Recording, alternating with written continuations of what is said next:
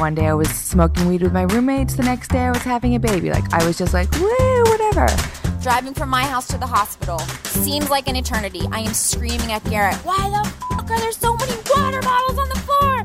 You're disgusting.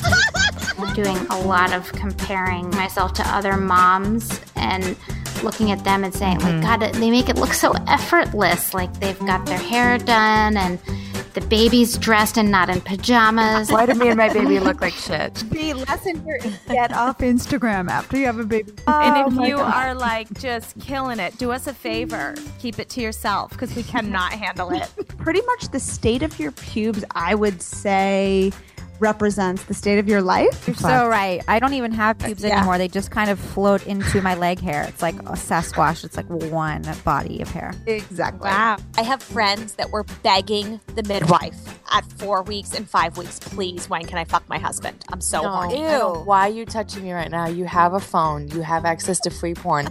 Okay. As this 4 o'clock hour comes around or the sun starts to go down, you are panicking because you know you're going to be up all night. I'm there in the middle of the night bouncing that baby.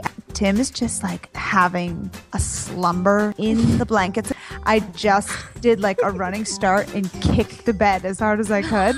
And he's like, what? Did you just kick the bed? And I was like, what?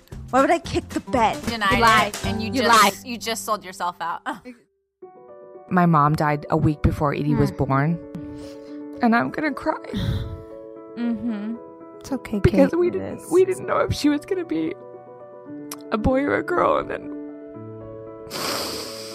it just felt, it was like this like amazing gift. The thoughts were, I can't do this because I have to do this forever because I'm going to be a mom forever. And it just dawned on me like, I can't do it.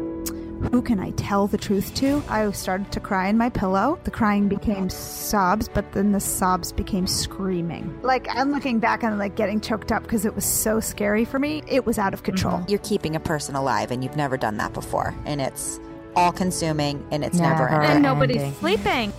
That feeling of this is forever, that hearing that door slam behind you, I don't know anybody who hasn't met that feeling with some kind of panic. Nailing it and failing it.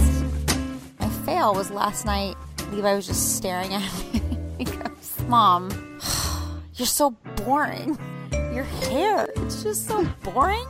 I was talking to another mom friend yesterday about underwear. She was like, oh, I just went up a size in underwear. I had to get all new set. And I was like, really? When I was pregnant, I just cut slits in my underwear, and I'm still wearing those cut underwear now. Like, yes, Sarah. That is so innovative.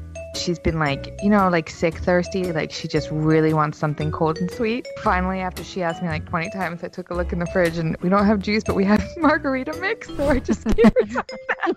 I remember having this kind of comfy chair with blankets thrown over the back of it and cute pillows and sitting on the comfy chair and then feeling something on my back and being like, what the fuck? And standing up and there was a mongoose living inside my chair. Sorry, what's a mongoose? No, seriously. I'm putting him to bed and he said, I need to talk to you about something.